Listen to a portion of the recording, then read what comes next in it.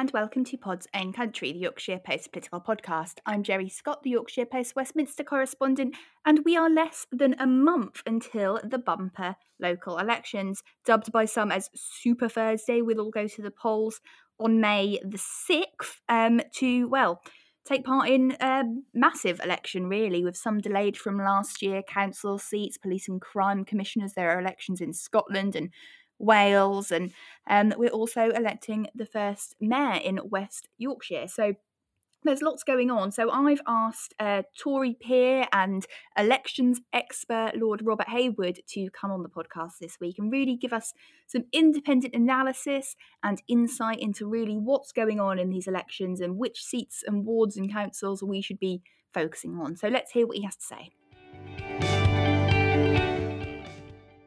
Right, so I'm really excited about our guest this week because it is Lord Robert Hayward, who, what do we call you, Robert? Are you elections expert, polling kind of expert? What would we call you? Normally it's elections expert, polling analyst, something. Tory peer and elections expert is normally what people fall to. That's the shorthand. But yes, you are an elections expert, and we are coming up to, we're less than a month away now from really the biggest set of elections we've seen for a while, because we've got councils, we've got PCCs, we've got elections in Scotland, we've got mayoralities, so it's massive. And of course, it's also some that were delayed from last year. So you've had your work out for you this year trying to predict this one, I imagine. It's been fun because, as you've identified, it's the sheer range of elections that we've got this year.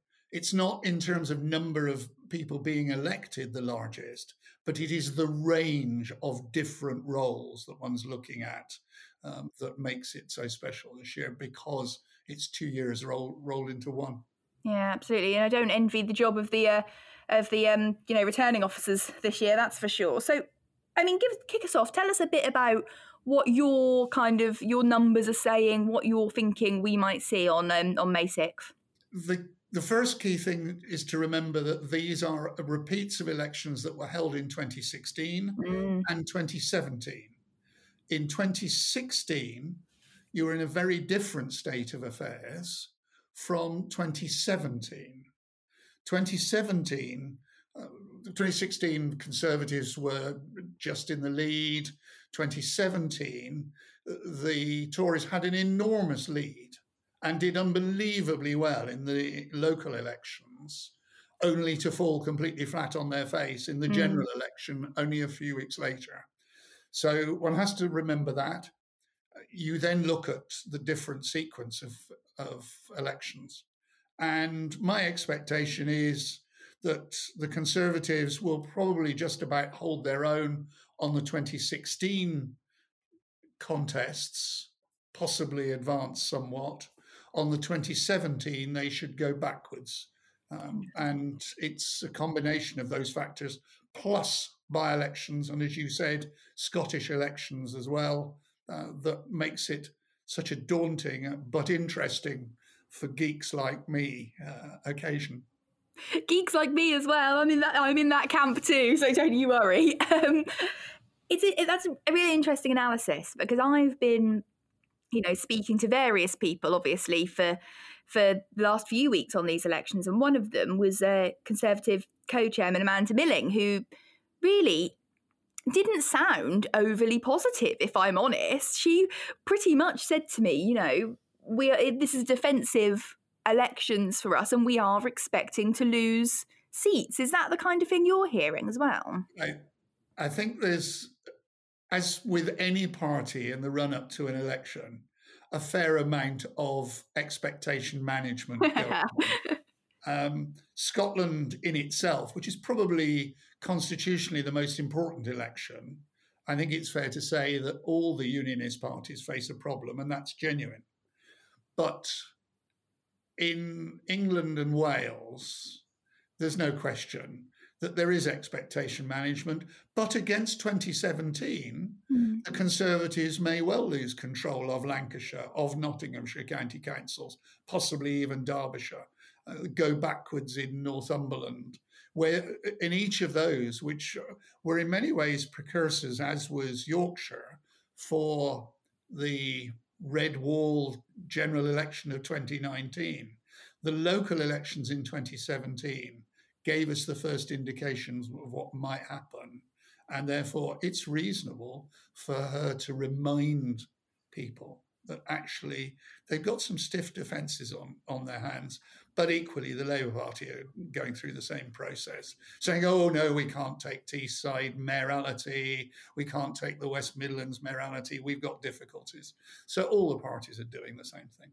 Yeah, you're completely right. That's exactly what I've been hearing from Labour as well, of them saying, oh, it's a tough election for us. And you mentioned a couple of bits there, which I want to get onto about kind of how the red/blue wall plays into this and things like that. But first off, the expectation management we were just talking about, is a lot of that down to coronavirus? Because it has made these elections difficult for candidates, right? It's made electioneering very difficult. It's even made preparation for elections difficult. The returning officers have a massive task on their hands. To run polling stations open to the public is an enormous exercise in itself. To have very much larger numbers of postal votes than normal is huge. And then, of course, they've got all the different elections taking place on the same day. And therefore, the process of counting them afterwards is going to be enormous. So COVID's had an impact for what many people will see as unseen ways. For the candidates, the law was changed so that they don't have to get so many signatures to be a candidate, from 10 down to 2. May seem small, but in areas where you don't have known support, it's quite an effort to get the signatures. So there's been all sorts of little changes, and they impact on the campaigns quite markedly. The most public one is that candidates will meet relatively few electors face to face. Yeah, absolutely. And I know from speaking to the Lib Dems in particular that that's been, quite a big concern for them because, well, what they would say, and I obviously do not work as a Lib Dem press officer, but what they would say is that one of their, big things is that they try and keep in touch throughout an election cycle, for all year. They don't just pop up when there's an election, they say. But that has made it very difficult for them, is what they're saying, because they haven't been able to stay in touch. They haven't been able to knock on doors, and they haven't been able to deliver their leaflets up until very, very recently. I think that's a fair assessment. Both the Lib Dems and the Greens do probably, in their areas, whatever their areas are, they out-deliver Labour and Conservatives throughout the year. So they are facing a difficulty. But it's a difficulty that all candidates are facing and have done for months. Sitting councillors, some of whom have very, very high reputations as being good servants of the local community, just have not been able to be out there, of whatever political persuasion they may happen to be. So it's been a difficult time for the last year for all people in local government. Yeah, it has. And I'm going to get on to what we're looking at in Yorkshire in just a second. But just on my last thing on COVID, do you think that it's going to affect turnout? Not so much in people actually getting out to vote, but do people care? Or are they just too bothered about getting back in the pub? I think people do care. Up to a point. The turnout is obviously much lower than it is for a general election.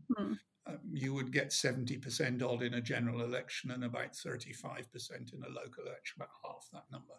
The big change is going to come in terms of the numbers that are of votes that are cast by post. A lot of councils have made a lot of effort to get people to cast their votes by post.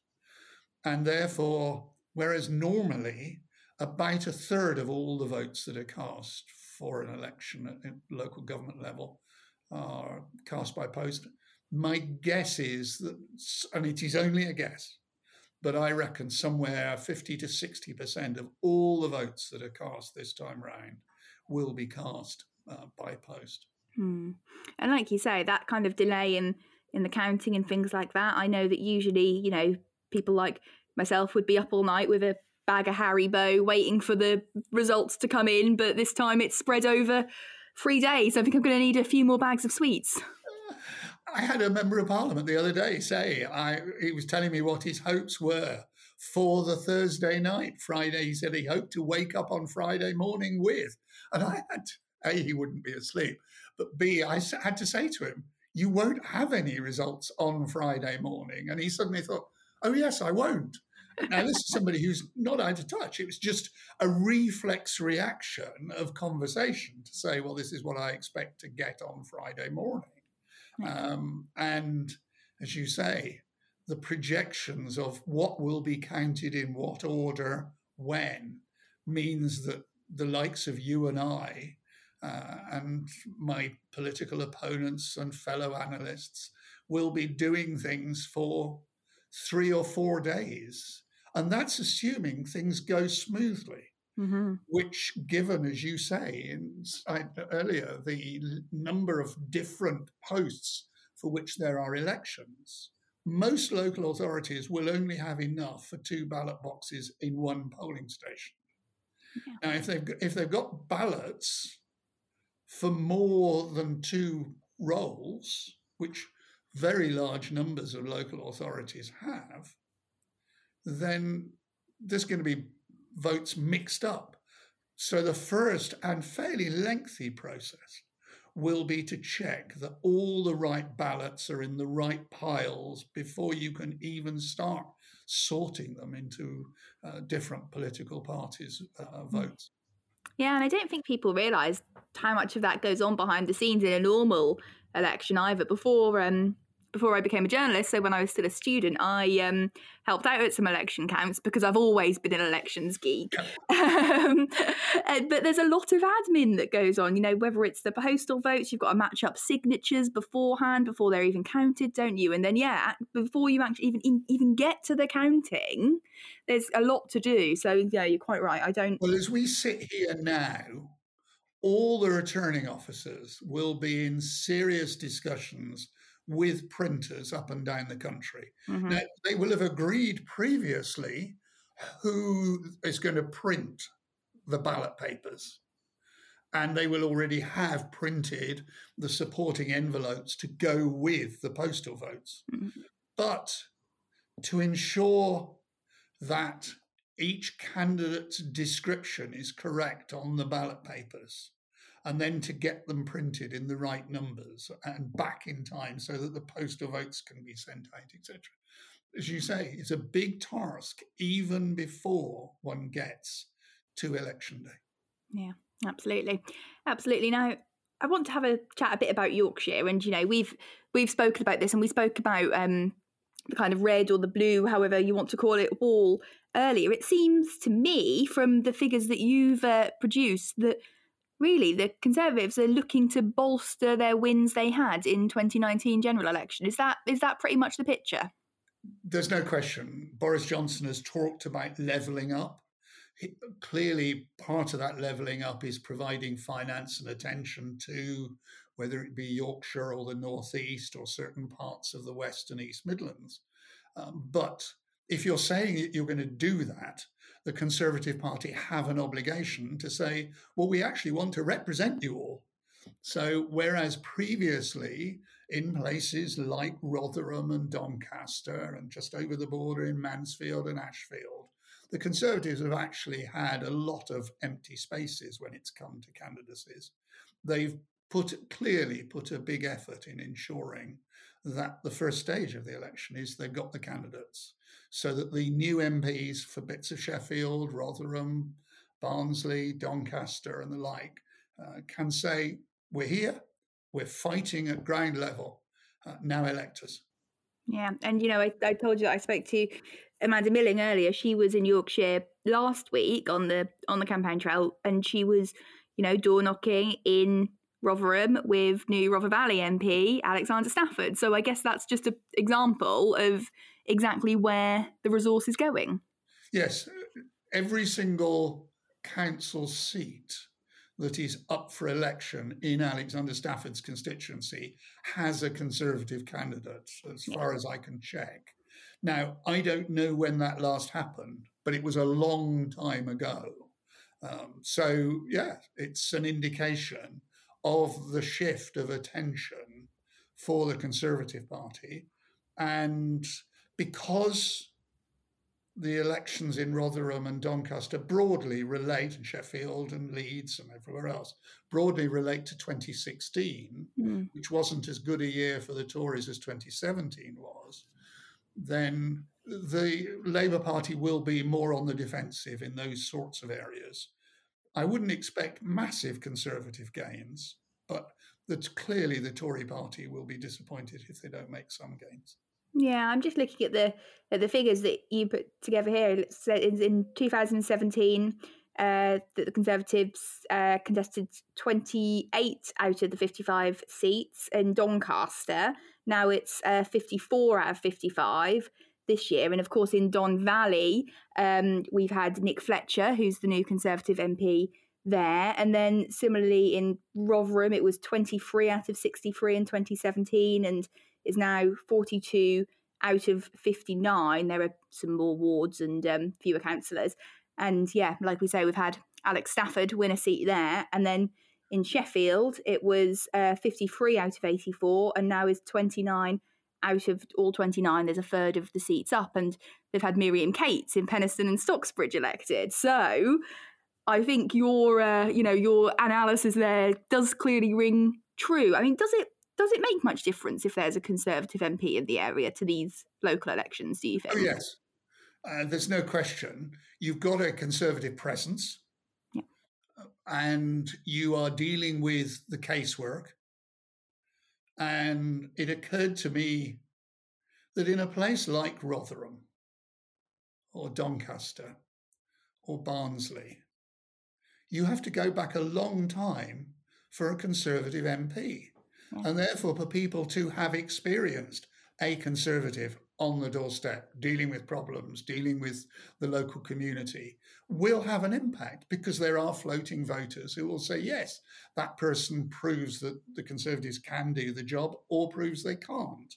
And therefore, yes, it makes a difference. And those Conservative MPs want to be supported, assisted, helped by local councillors on whom they can rely. And there's no doubt that those sitting MPs will now want to have sitting councillors behind them. Yeah, and you talk about, places that haven't had Tory MPs, and you're quite right, because, Alex Stafford in his Rother Valley seat, I think he's the first Conservative MP to hold that seat since it was created, and, a long time ago, and it was Labour's Caroline Flint in Don Valley before that, and she was an MP for a long, long time. Yes. So absolutely, you're and quite right. And a friend of mine, actually. Yes, really? Yes, I get on very well with Caroline. There we go. Well, she's back. I had her on the podcast a few weeks ago, so you're in good company. And I think I'm particularly interested as well in where Labour is targeting, because, like we said at the start, this does feel quite expectation management-y from both sides.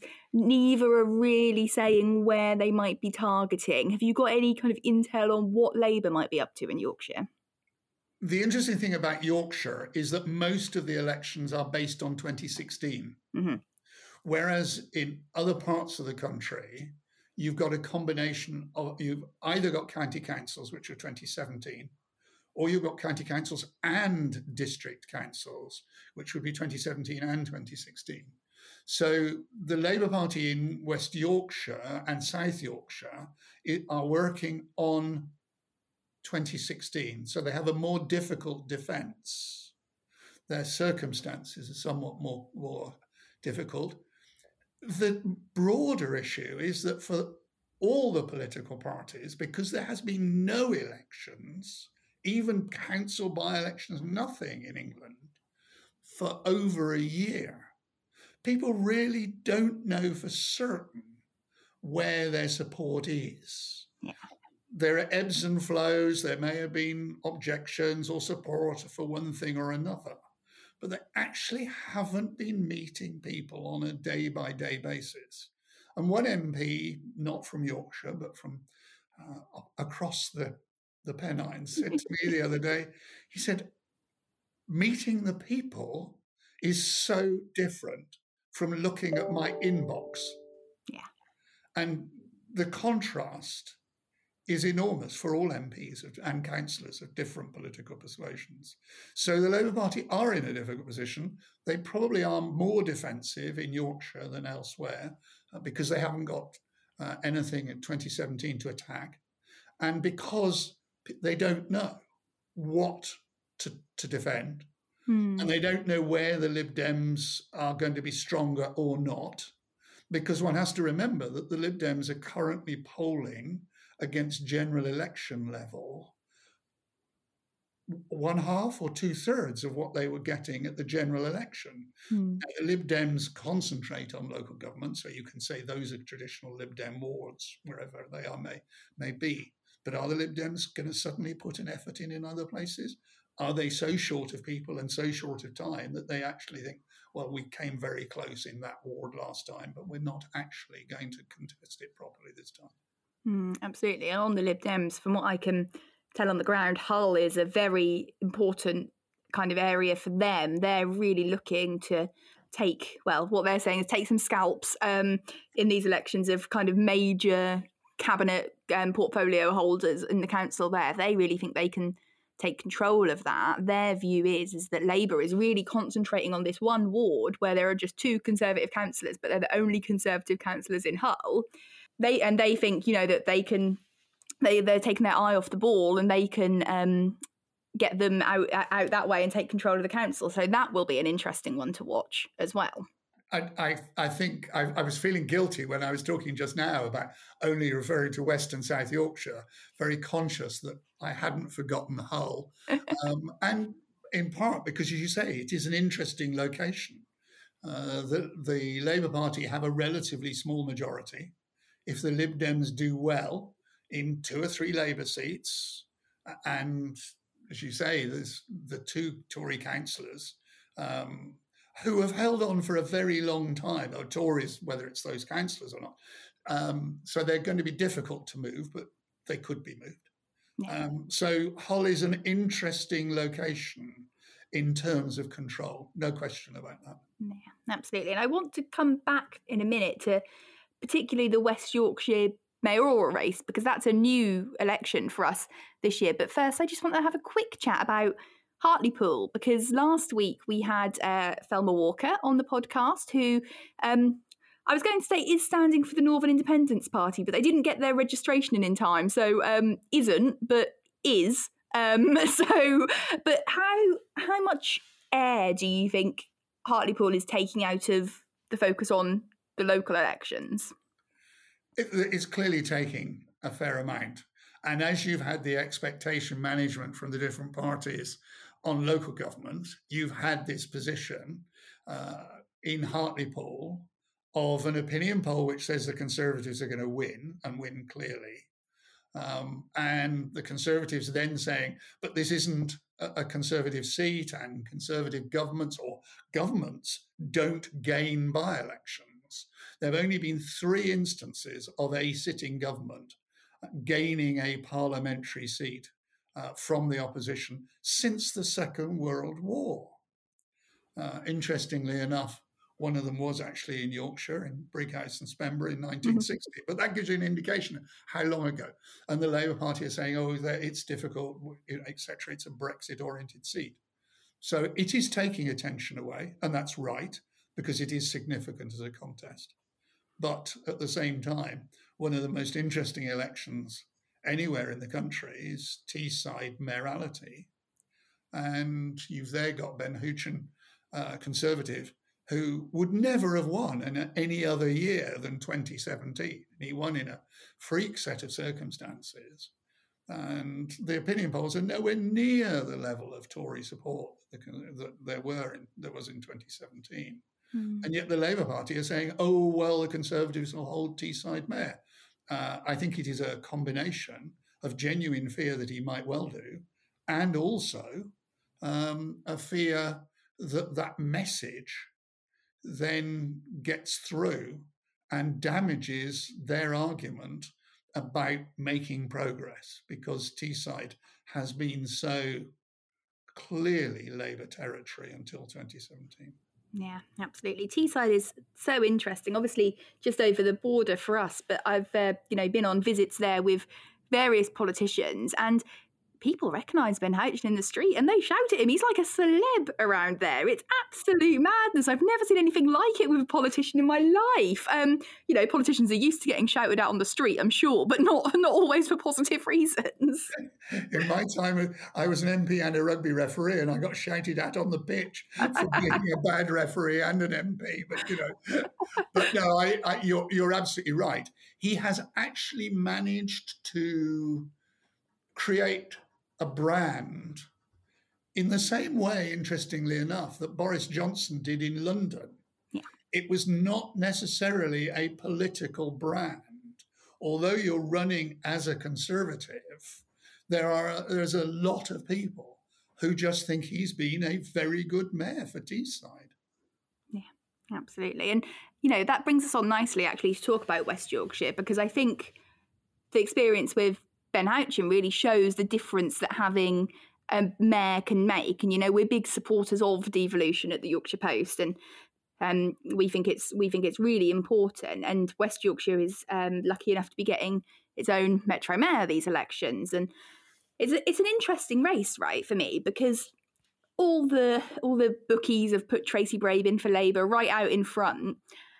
I'm interested to see what will happen with the Conservative candidate, Matt Robinson, because I'm not sure he's quite as much as an outside chance as everyone thinks he is, because of all the reasons we've spoken about today, that these are unpredictable elections. What are your thoughts? I think people have got caught by the rise of the Conservatives in the opinion polls. It is completely abnormal that any government is leading by probably 6 to 8% when they've been in government for a decade. And that is the position. And of course, the rise of the Conservatives has been in recent weeks. So it's quite striking, it's newsworthy. But West Yorkshire, if you put it together and look at Bradford and Leeds and Kirklees and Calderdale and Wakefield, it is essentially Labour territory. Yeah. And rather like the Tories and Labour was stunned by the victory in Teesside in 2017, it would be an absolute shock if the Conservatives won this mayoralty. And even with the lead that the Tories have in the opinion polls, it's got to go somewhat further. I would be astonished if Tracy Brabin were not declared the first holder of the post at whatever point the count is completed on Friday, Saturday, Sunday, or Monday. I'll tell you now, it's Sunday because I am working for it. So it's going to be on the Sunday. Well, they may start it on the Sunday. The question will be whether they finish it on the Sunday. Oh, don't tell me that. As you and I know, that whenever the count finishes, and I wish you well that it does, and I also wish me well, because that's another result I'll have dealt with on the day it's due.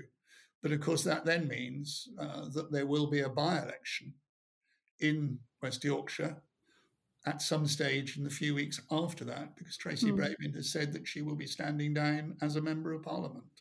Absolutely. And there's a really interesting bit of election geekery in that, actually, because the West Yorkshire mayor position encompasses the Police and Crime Commissioner role, yes, which is why Tracy will have to stand down. You cannot be both an MP and a Police and Crime Commissioner.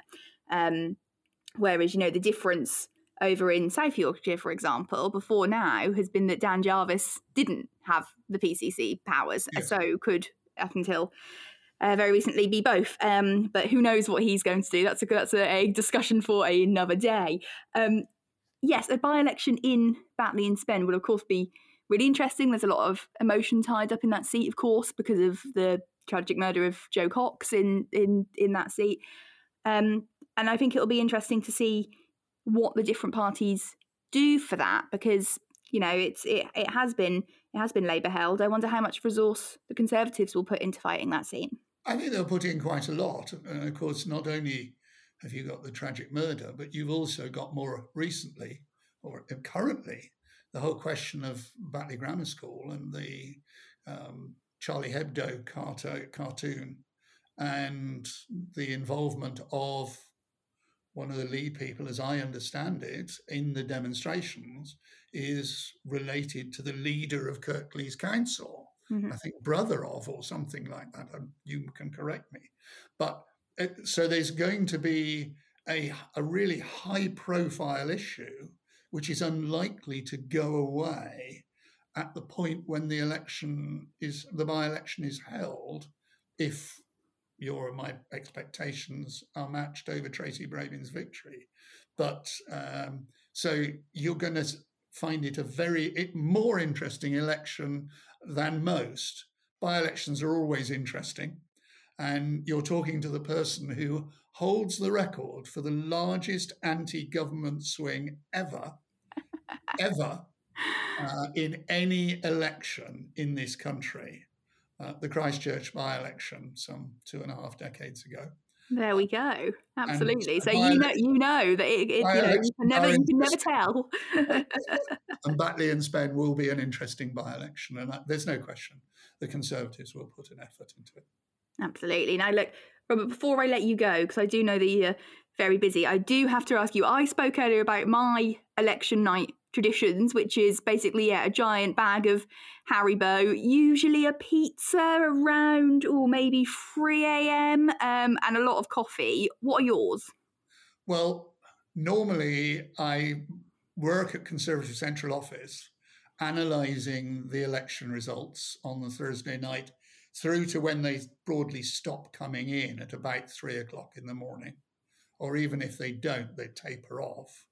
I will dash home, normally have 2.5 hours sleep maximum.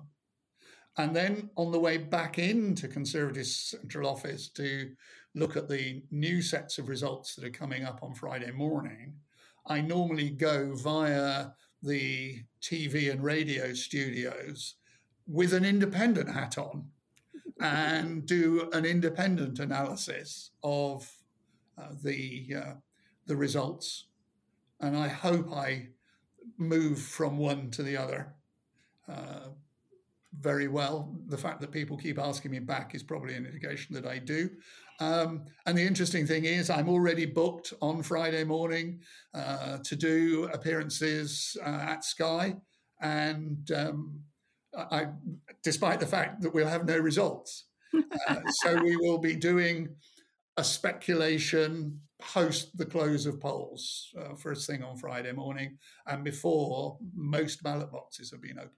Yeah, absolutely. And no doubt you'll have people like me on the phone as well. So we always appreciate I quite regularly in CCHQ, I move away from the table where I work to some side corridor or something.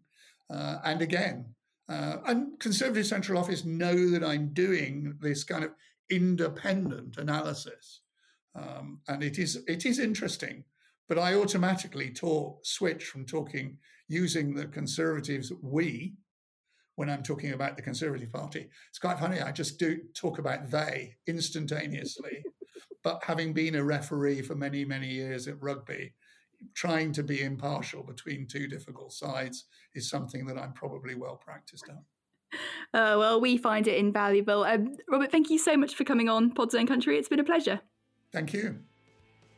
Thank you so much for listening to Pod Zone Country, the Yorkshire Post's political podcast. I've been Jerry Scott, the Yorkshire Post Westminster correspondent, and you can find this podcast wherever you usually find your podcast, whether it's iTunes, Spotify, Google Podcasts, whatever it is, you will find us there. And we find it really helpful if you can take some time to leave us a review, to subscribe, to tell your friends, because it really does help to boost us in the charts. And we'll be back next week.